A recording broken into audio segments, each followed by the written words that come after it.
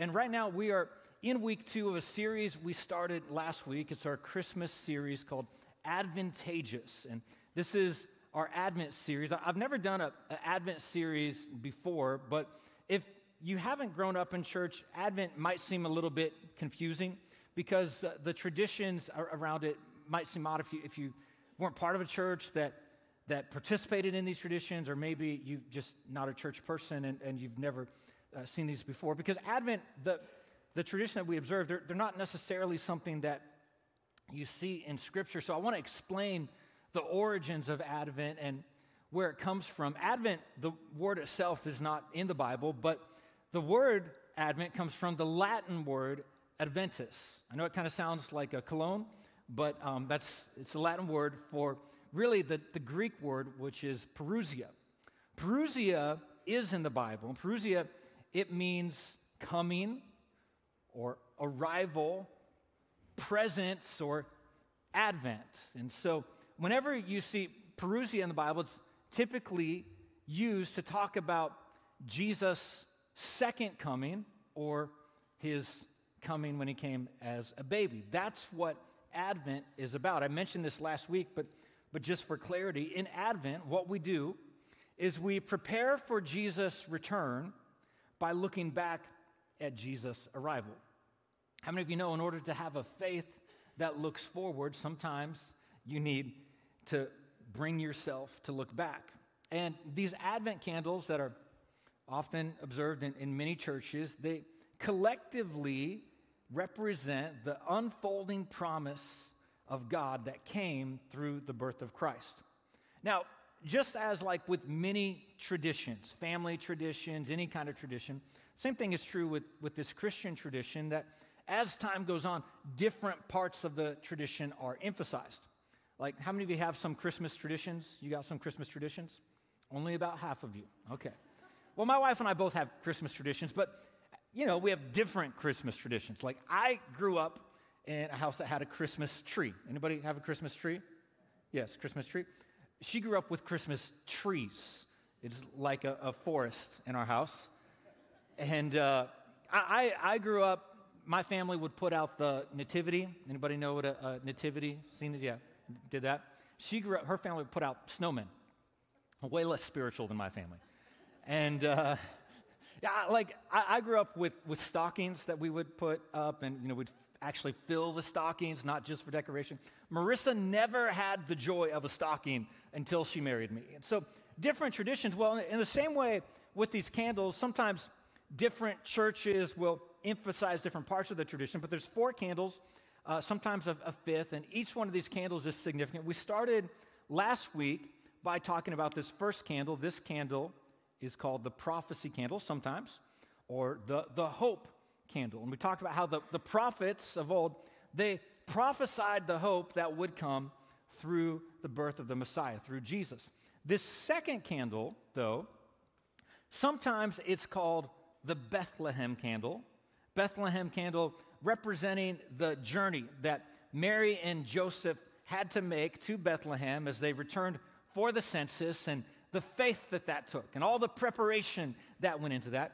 And then also, other times, it's not called the Bethlehem candle. People know it as the peace candle, the candle of peace. That's how I grew up with it. I grew up in the Methodist church. It was the hope candle and the peace candle. And for our text today, as we get into our Advent series, I want us to look at that journey that Mary and Joseph made to Bethlehem that we see in Luke chapter 2. So if you have your Bibles, you can find your way there. I'm going to read from the NIV translation, but if you didn't, you can put the words on the screen and we can all follow along together. In Luke chapter 2, verse 1, it says, "In those days, Caesar Augustus issued a decree that a census should be taken of the entire Roman world. This was the first census that took place while Quirinius was governor of Syria, and everyone went to their own town to register. So Joseph also went up from the town of Nazareth in Galilee to Judea, to Bethlehem, the town of David, because he belonged to the house and line of David. He went there to register with Mary, who was pledged to be married to him and was expecting a child. And while they were there, the time came for the baby to be born. And she gave birth to her firstborn, a son. She wrapped him in cloths and placed him in a manger because there was no guest room available for them. So as we read that text, you might be thinking, I thought you said this was the peace candle, and I don't see any peace in that text that we just read. No mention of it. And as we light this candle of peace today, I want to use this text to talk to you from this subject. You're missing a piece. You're missing a piece. I need you to help me preach this a little bit. Just find somebody you came with, somebody sitting next to you. Just tell them, look them in the eyes, tell them you're missing a piece. You're missing a piece. You're missing a piece. That's what my mother-in-law exclaimed to me one day after working tirelessly to complete a puzzle she'd been working on for days. And I suppose I should back up before I get into it. How many of you like puzzles? You know what I'm talking about, puzzles? Those little cardboard cutouts that promise to unite our family but somehow leave us questioning our life choices. You know what I'm talking about? Those things, I don't know if we can call them a pastime. They're more like a psychological experiment. See how much patience you have. One of those things, the reason we had this puzzle in the first place was last year, my middle son, Grant, he had requested a puzzle as a gift. And I'd taken him on a trip with me, and of all the things we did, and I said, hey, I'll get you one souvenir on this trip. And of all the things that he could have picked out, he decided to pick out a 1,000-piece jigsaw puzzle that he wanted me to do with him. And so we diligently, when we got back from this trip, we diligently began to go to work on this puzzle, piecing it together, until one day my mother-in-law, she came to visit, and she took it upon herself to complete the task of this puzzle. And she would have done it too, had it not been for a missing piece. Have you ever been missing something? I don't know what it is you might be missing, but whenever you're missing something, it can make all your effort feel futile. And in this case, my mother-in-law was missing a piece. Mary, though, wasn't just missing a piece, she was missing a room. There was no room in all of this event. And I don't know if you've ever been pregnant, know somebody who's pregnant, been around, existing in the same house as somebody who was at one time pregnant. But there's a lot of preparation that goes into the pregnancy and the arrival of a newborn. I mean, when you've got a baby on the way, you're doing everything you can to get ready. You're making sure you got all the supplies you need. You're making sure you've got all the clothes you need. You're making sure you got all the bedding you need. I think Marissa and I spent more time picking out a crib than we did our first car. I didn't know that babies could be such divas. I'm like, why do you need a place to sleep like this? But anyway, don't even get me started on car seats. But there's a lot that goes into planning for a baby to come. And I'm just saying that you do your best to make sure you have nothing missing for when that time comes. But the point is, whether you're talking about a puzzle or whether you're talking about Pampers, few things can cause us to lose our peace like when something is missing. We get stuck in one part of our life, all because all we can see is the thing that's missing. And I don't know what you might be missing today. I got a few categories for you. Maybe you find yourself missing a person. Maybe you find yourself missing a place. Maybe you find yourself missing a pace of life. Maybe you feel like you're missing a purpose. What I want you to know today is that Jesus came to bring us peace. In fact, right before this verse that tells us, Luke chapter 2, where Mary and Joseph make this trek to Bethlehem from Nazareth, the verse right before in Luke chapter 1, verse 79, Zechariah, who's the father of John the Baptist, he's speaking about Jesus prophetically. And this is what he says about the Messiah, that he will give light to those who live in the dark and in death's shadow. He will guide us into the way of peace. Jesus came to bring us peace. Centuries before Zechariah would ever say that, though, there was another prophet by the name of Isaiah. He said this about Jesus' birth. He said, "For to us a child is born, to us a son is given, and the government will be on his shoulders, and he will be called Wonderful Counselor, Mighty God, Everlasting Father, Prince of Peace." Of course, if you're familiar with the nativity story, when the angels appear and they announce the birth of Jesus, they exclaim, "Glory to God in the highest, and on earth, peace." Jesus came to bring us peace, but what I've noticed, there are so many people in life who want peace, who need peace, but are missing a peace, a real peace, a peace from heaven, a divine peace that only God can give. And I don't know if you've realized this yet or not, but you can have a lot of money in the bank and not have peace in your heart. You can have a lot of success on the outside, but not have peace on the inside. You can be married, have kids, a full house, and yet still have no peace in your home. What a lot of people are missing and don't even know that they're missing is a peace that only comes from God. What I've noticed, so many of us, not only do we not have peace, we've got the opposite. We've got tension, we've got worry, we've got stress, anxiety, and it's kind of ironic that in this time of year, we're presented with such a challenge to our peace because Jesus came to bring peace, and sometimes people will ask me, "Well, you must really love preaching at Christmas time," and in some ways I do. I do love it, but in other ways I don't. And I don't because it's not always easy to preach at Christmas time. You'd think it'd be easier, but people have a lot of challenges. People, their stress levels are higher.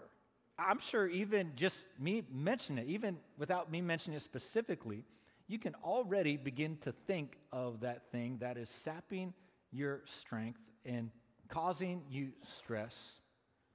Just picture in your mind right now, what is that thing?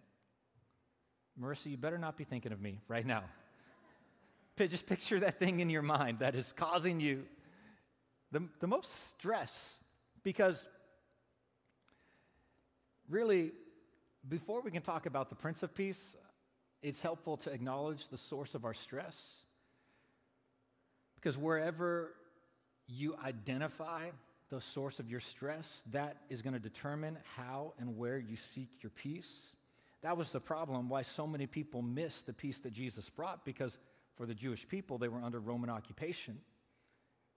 All these prophecies about Jesus bringing peace, the Messiah bringing peace, what they thought is that the Messiah was going to come and deliver them out of their trouble, deliver them out of their oppression, deliver them out of their circumstance, deliver them out of their poverty, out of their darkness, out of their despair. That's why I thought it was interesting what Zechariah said about the Messiah, because he said, he will give light to those who live in the dark and in death's shadow. In other words, God doesn't just come and rescue me out of my trouble. Sometimes he visits me in my trouble. He will guide us into the way of peace. That's helpful because lots of times I'm thinking that the reason I can't have peace in this situation is because of everything that's going on. And if God's going to give me peace, then he needs to free me from all this stuff that is causing me trouble and trauma and frustration and disappointment. But Isaiah, he didn't call him the Prince of Convenience. He didn't say he was going to be the Prince of Ease or the Prince of my preference. He says it's the Prince of Peace. And if you don't get this, then you're going to be expecting peace to come in a way that Jesus didn't come. I mean, understand, like, Jesus didn't come into perfection. And lots of times the problem is we think we can't have peace because we have this expectation that everything has to be perfect. We see what we're missing. But it is impossible for me to experience peace if I'm always expecting perfection. In fact, let me say it this way, that I will always be missing a piece whenever I'm expecting perfection. The problem is really not the problem. Jesus came in a manger. It wasn't ideal circumstances. He didn't come in the form of perfection. Everything about this situation was chaos. The crazy part of Christmas is that there was no peace. I mean, just think for a moment this scenario. You've got Mary and Joseph making this journey while she is very close to delivery. I know a lot of people, they won't even leave the house if they're 9 months pregnant. They can't go anywhere. And the circumstances surrounding this pregnancy, they would have appeared scandalous to anybody who was around them. Their lodging arrangements are less than ideal.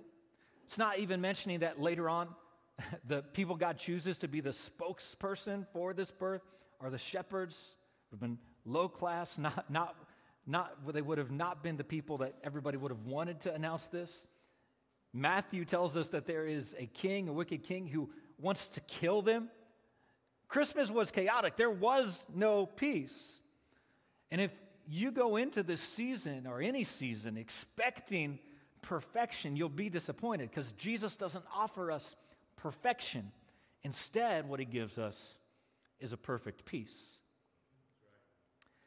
Isaiah, when prophesying about Jesus, another place he said this, that you will keep in perfect peace all who trust in you, all whose thoughts are fixed on you.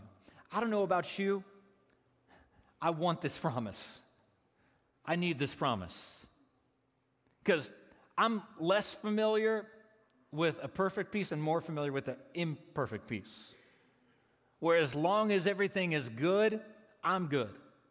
The moment something is missing, I lose my peace. Well, what is perfect peace? The Hebrew word for peace is shalom. We say shalom? Shalom. It's this rich Hebrew word. The Hebrew word shalom, it's really not just a word for peace, it's a greeting. They would greet people coming and going. It carries with it this idea of a fullness, a completeness, a wholeness.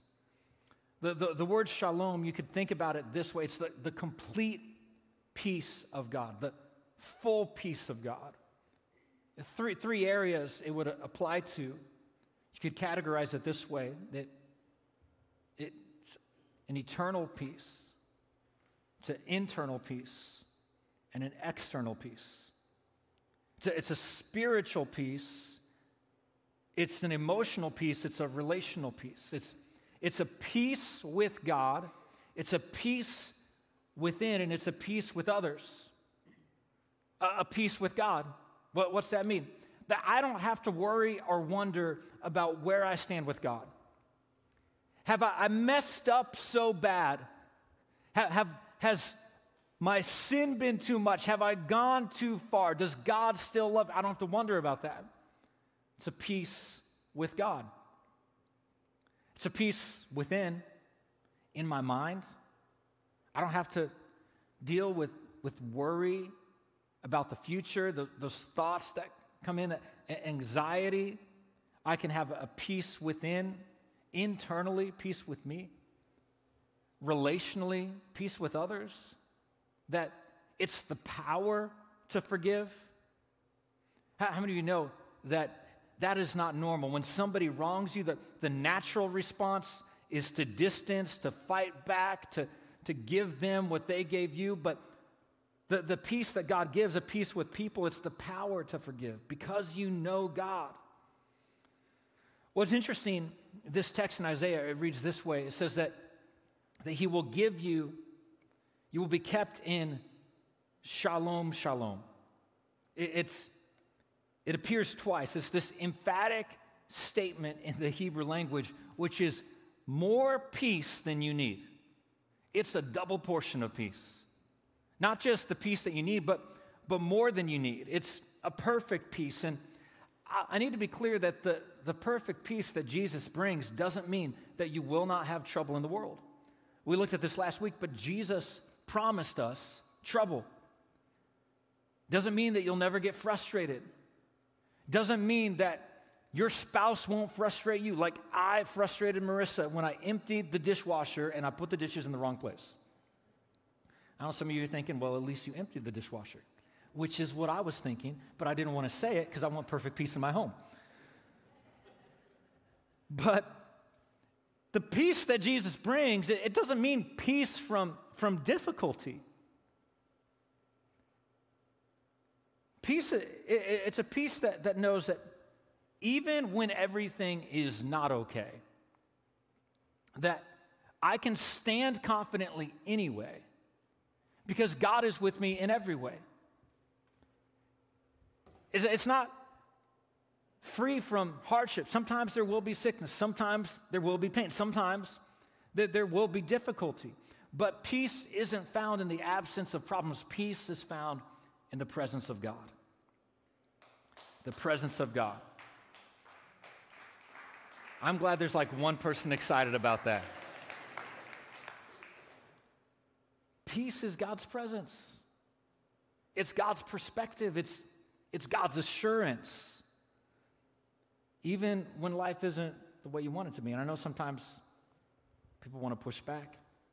Well, I get that God gives us peace, Pastor, but you got to understand, my life is hard right now.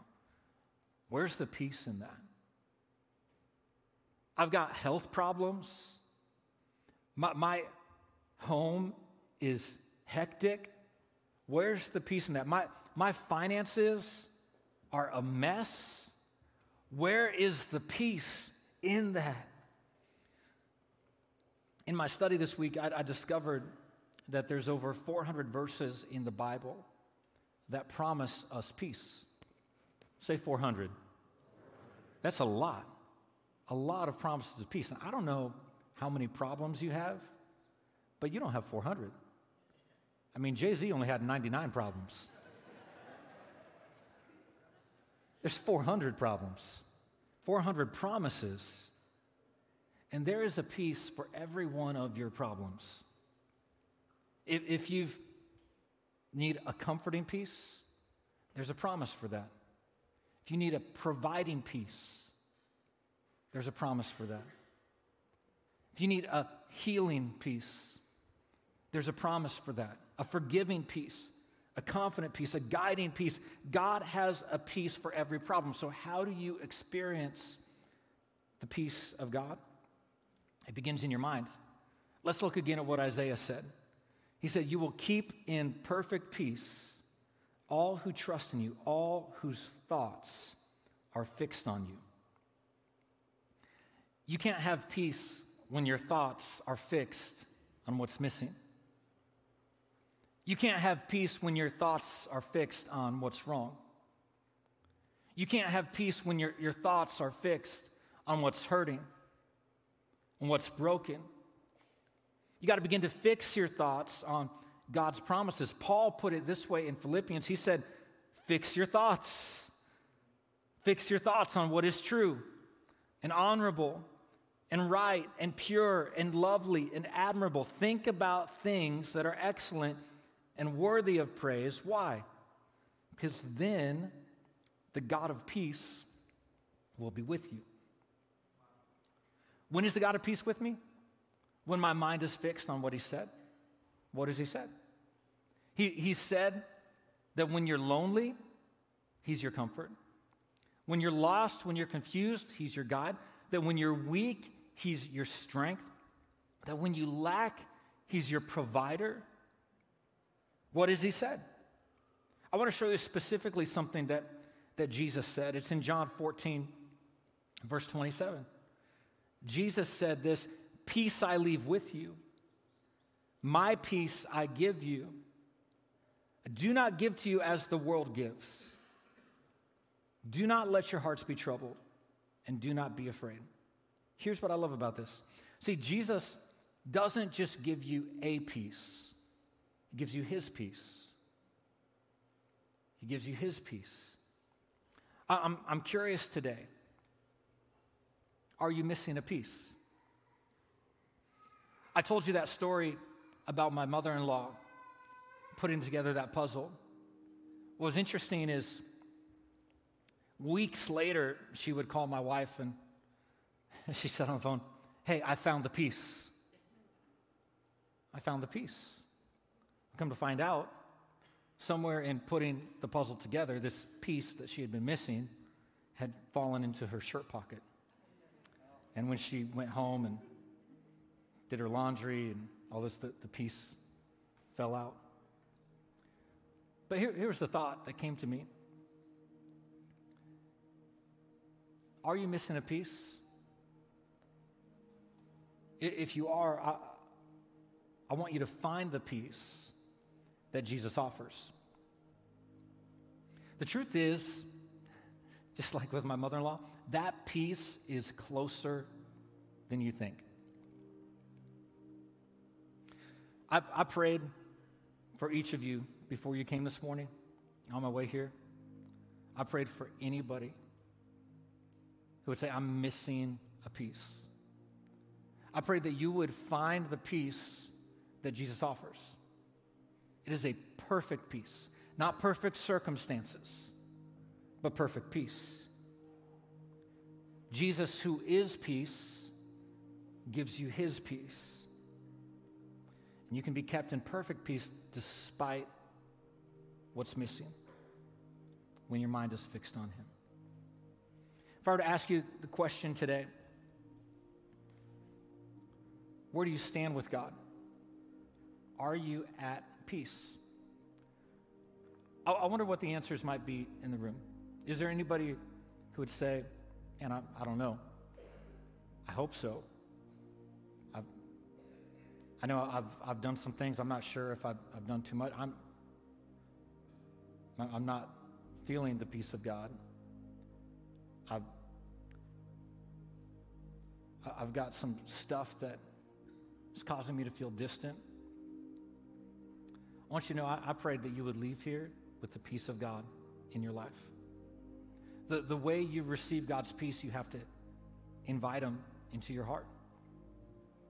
In fact, let me just read this scripture to you. It's not going to be on the screen, but just hear these words. It says, "Do not be anxious about anything."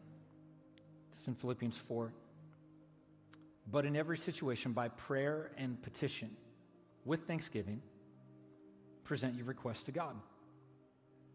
And the peace of God, which transcends all understanding, will guard your hearts and your minds in Christ Jesus." It's the peace of God. It's not the peace of this world. It's the peace of God. It's the peace you're missing.